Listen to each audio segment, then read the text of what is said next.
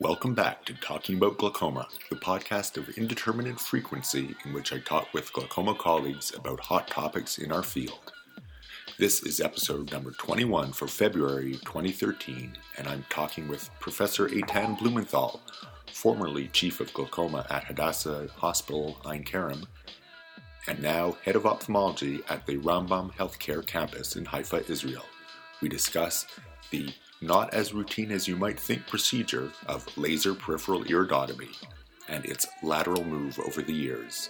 I'm Robert Schertzer, Clinical Associate Professor at the University of British Columbia, Department of Ophthalmology and Visual Sciences, and Director of the West Coast Glaucoma Center in Vancouver, BC, and we're talking about glaucoma. Welcome, Eitan. Welcome, Rob. Let's talk about peripheral iridotomy.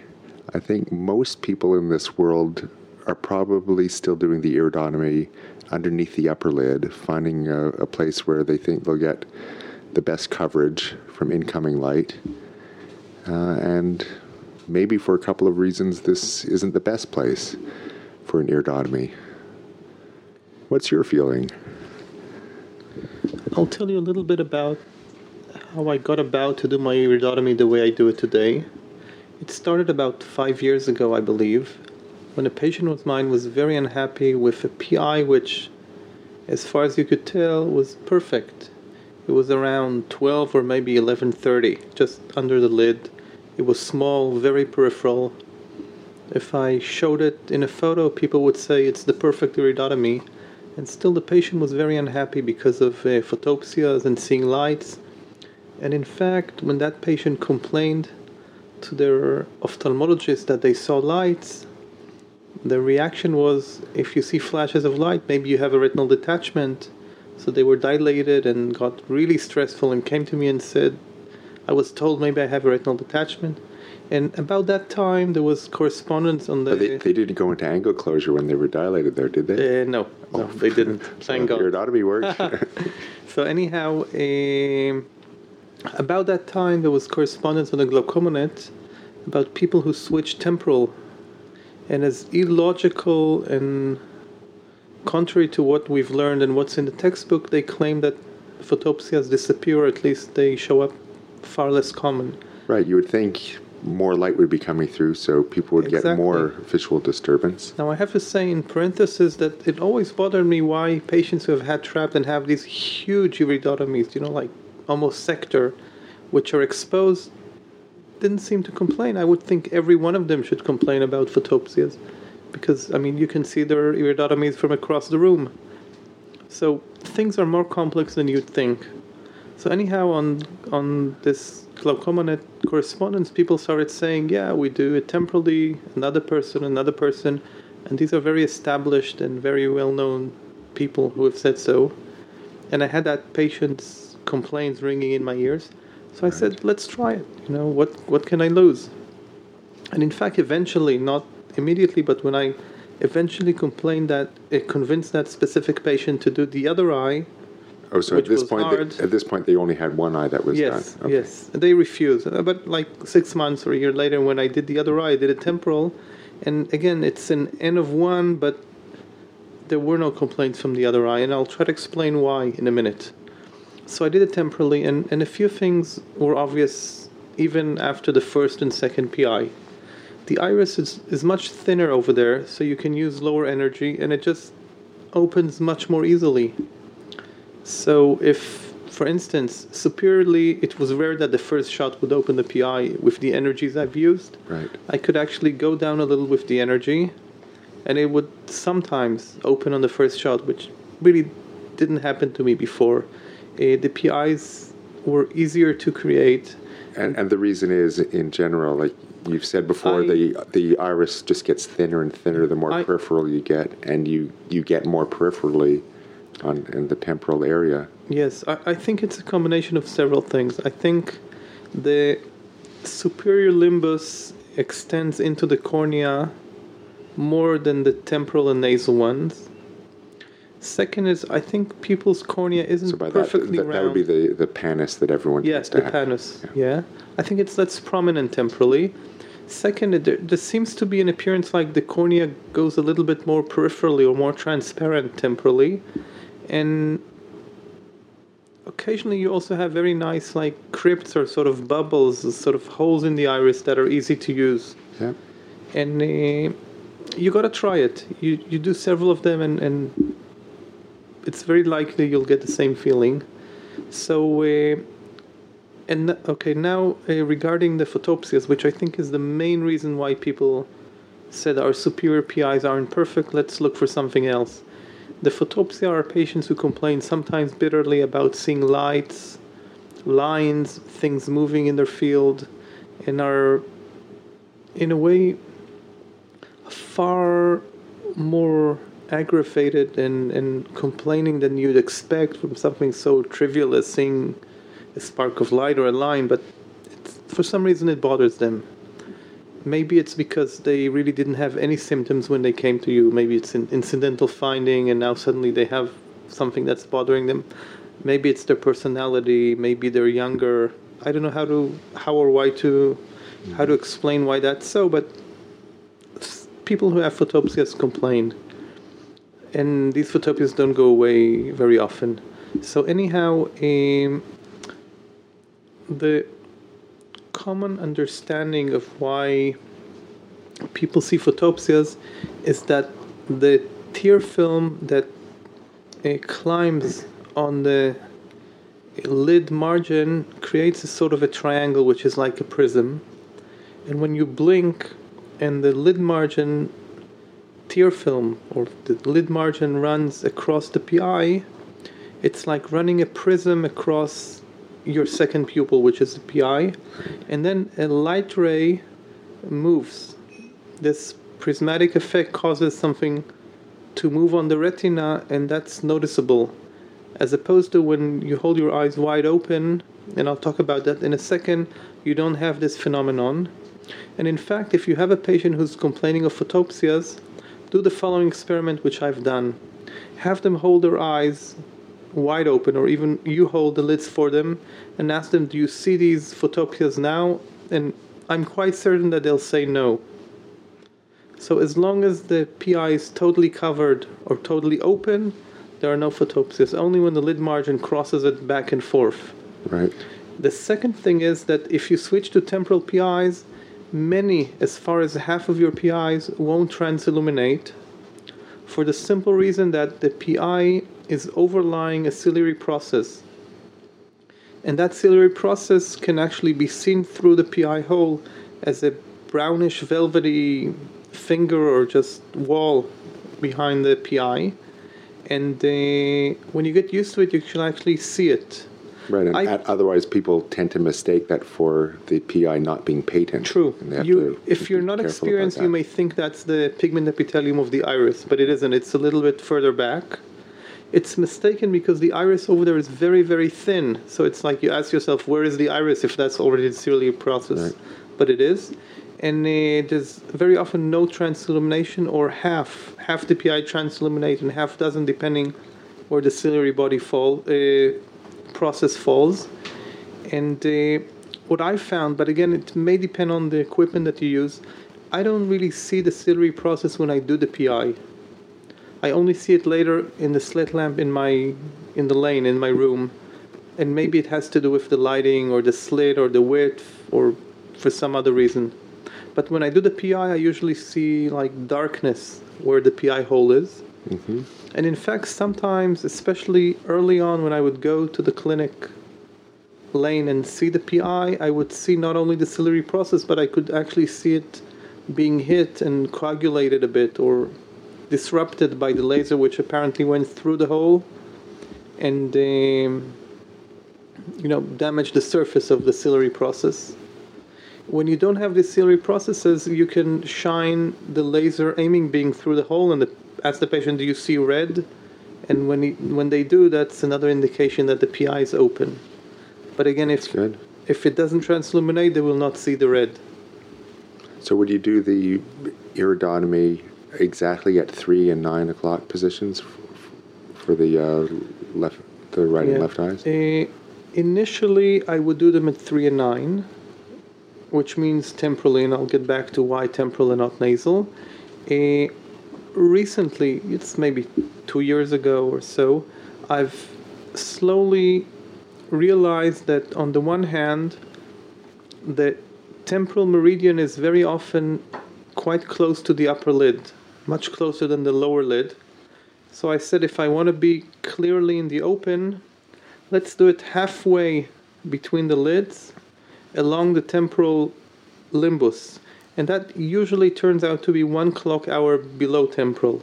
Right. Otherwise, you're defeating the purpose. You're getting it right at that tear film. Exactly. And you just get it more temporally. I very often would just look at where the two lids cross the temporal limbus and try to be in between. Again, if there's a crypt nearby or something that, or a vessel on the other hand you want to miss, then you would go a little bit up or down. Initially, I would try to be as peripheral as I can. Now I realize that even if I'm like half a millimeter or a millimeter inwards, that's still very peripheral when you're temporal. Why not nasal? I don't have an answer for that. I think it's just as valid. For some reason, I started temporal and I want to be standardized, so I saw that there are no photopsias, or at least much less than I'm used to, so I just stay there. And another thing is, when I trained and read about doing a completely different laser procedure, transscleral cyclophotocoagulation, I was taught never do the 9 and 3 o'clock meridians because there's nerves and vessels running there, and you can get a tonic pupil and dilated pupil and all sorts of things you don't want to get. So 9 and 3 are sacred. When I started doing PIs, even though I have no idea if this holds with PIs and if it's relevant, I sort of thought, good place to avoid. Why go exactly where you're not supposed to be? And that's another reason why I go 1 clock hour below. But the main reason I think is to be a little bit further down from the upper lid.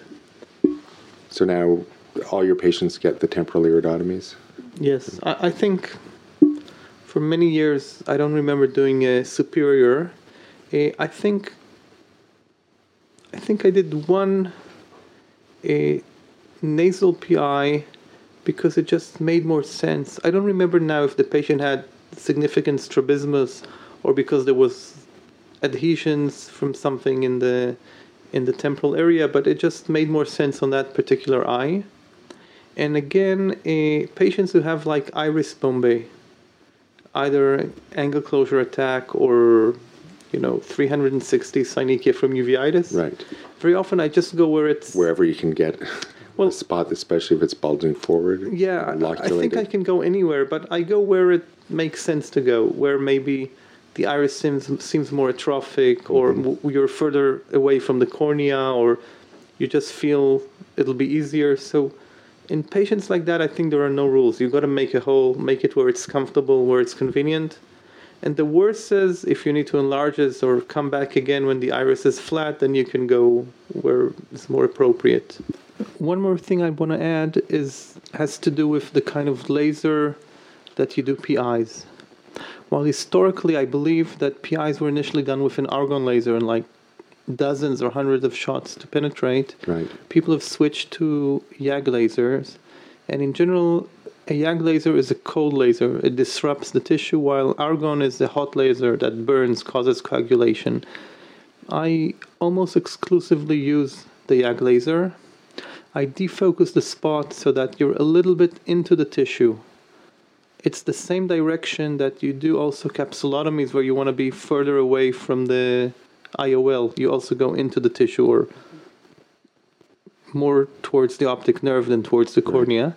And coming back to PIs, you may start with lower energy just to make sure everything's okay. The patient doesn't jump. Gets used to the shot, to the feeling, and then you can go up.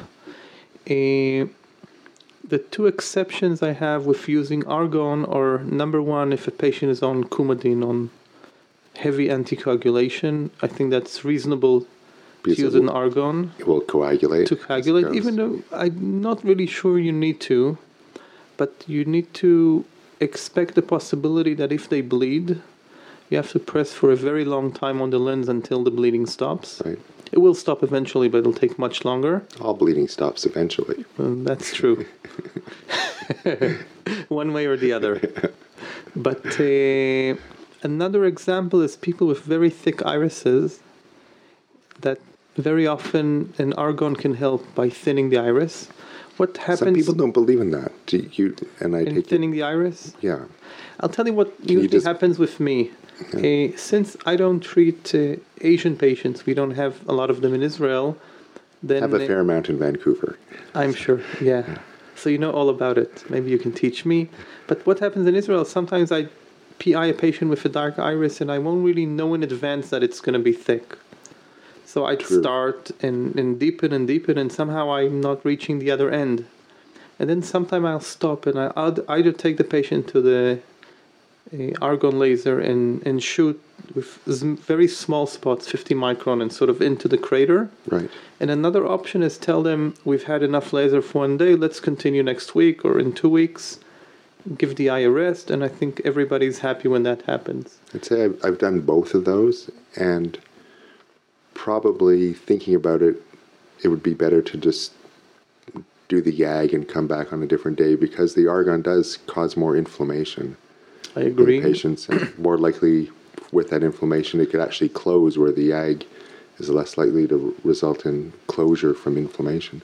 Another phenomenon which I've noticed, which I'll describe, I don't really understand it that well, is that sometimes if you use slightly larger spots and you're trying to hit the crater, you see the iris shrinking, and if you do it enough, suddenly the area you've treated is gone. It's sort of, you're pulling more iris towards where you were, and if you had a crater that is half thickness, suddenly there's nothing there. And the question is, if you wait a week, if it sort of settles back to the way it was, or you've lost the crater and you got to start quote unquote again. Wow. I'll look for that. Okay.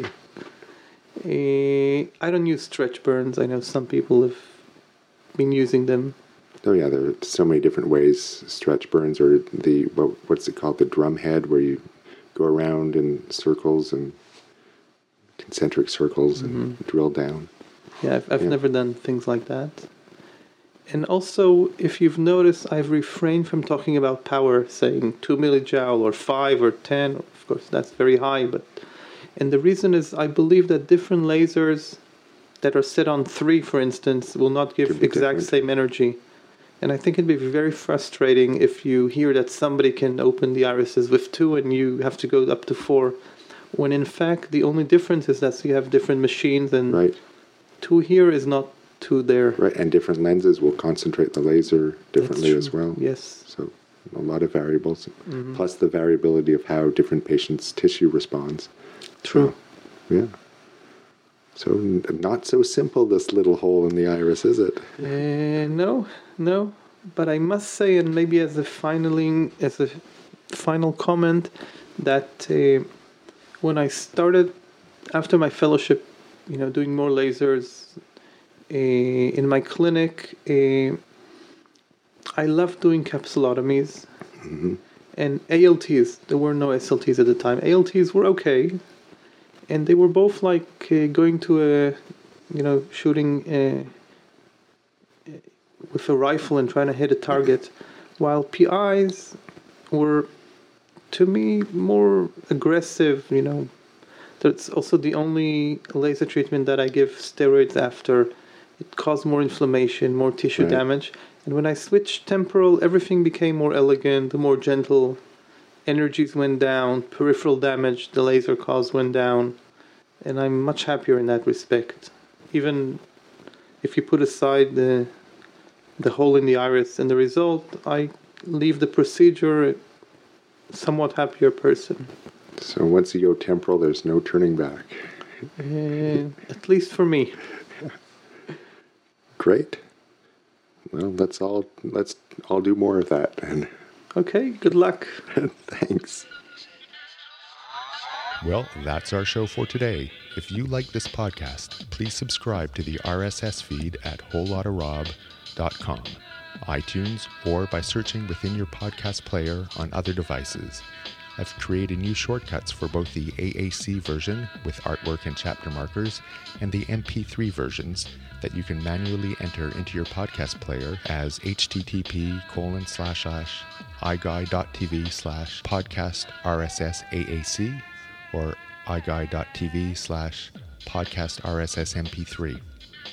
Even easier, just go to iGuy.tv for a full list of all my shortcut links to my bits and bytes that are all over the net. You can follow me on Twitter by going to iGuy.tv/Twitter or by following Rob Schertzer on your Twitter app, and check out my office website at iGuy.tv/office or westcoastglaucoma.com.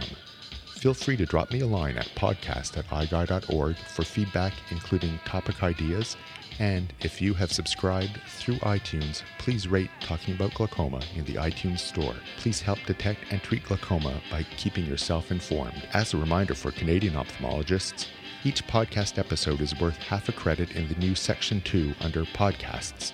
You can also use any podcast to inspire you to learn more about a topic and earn even more CPD credits, because personal learning projects are now worth 2 credits per hour.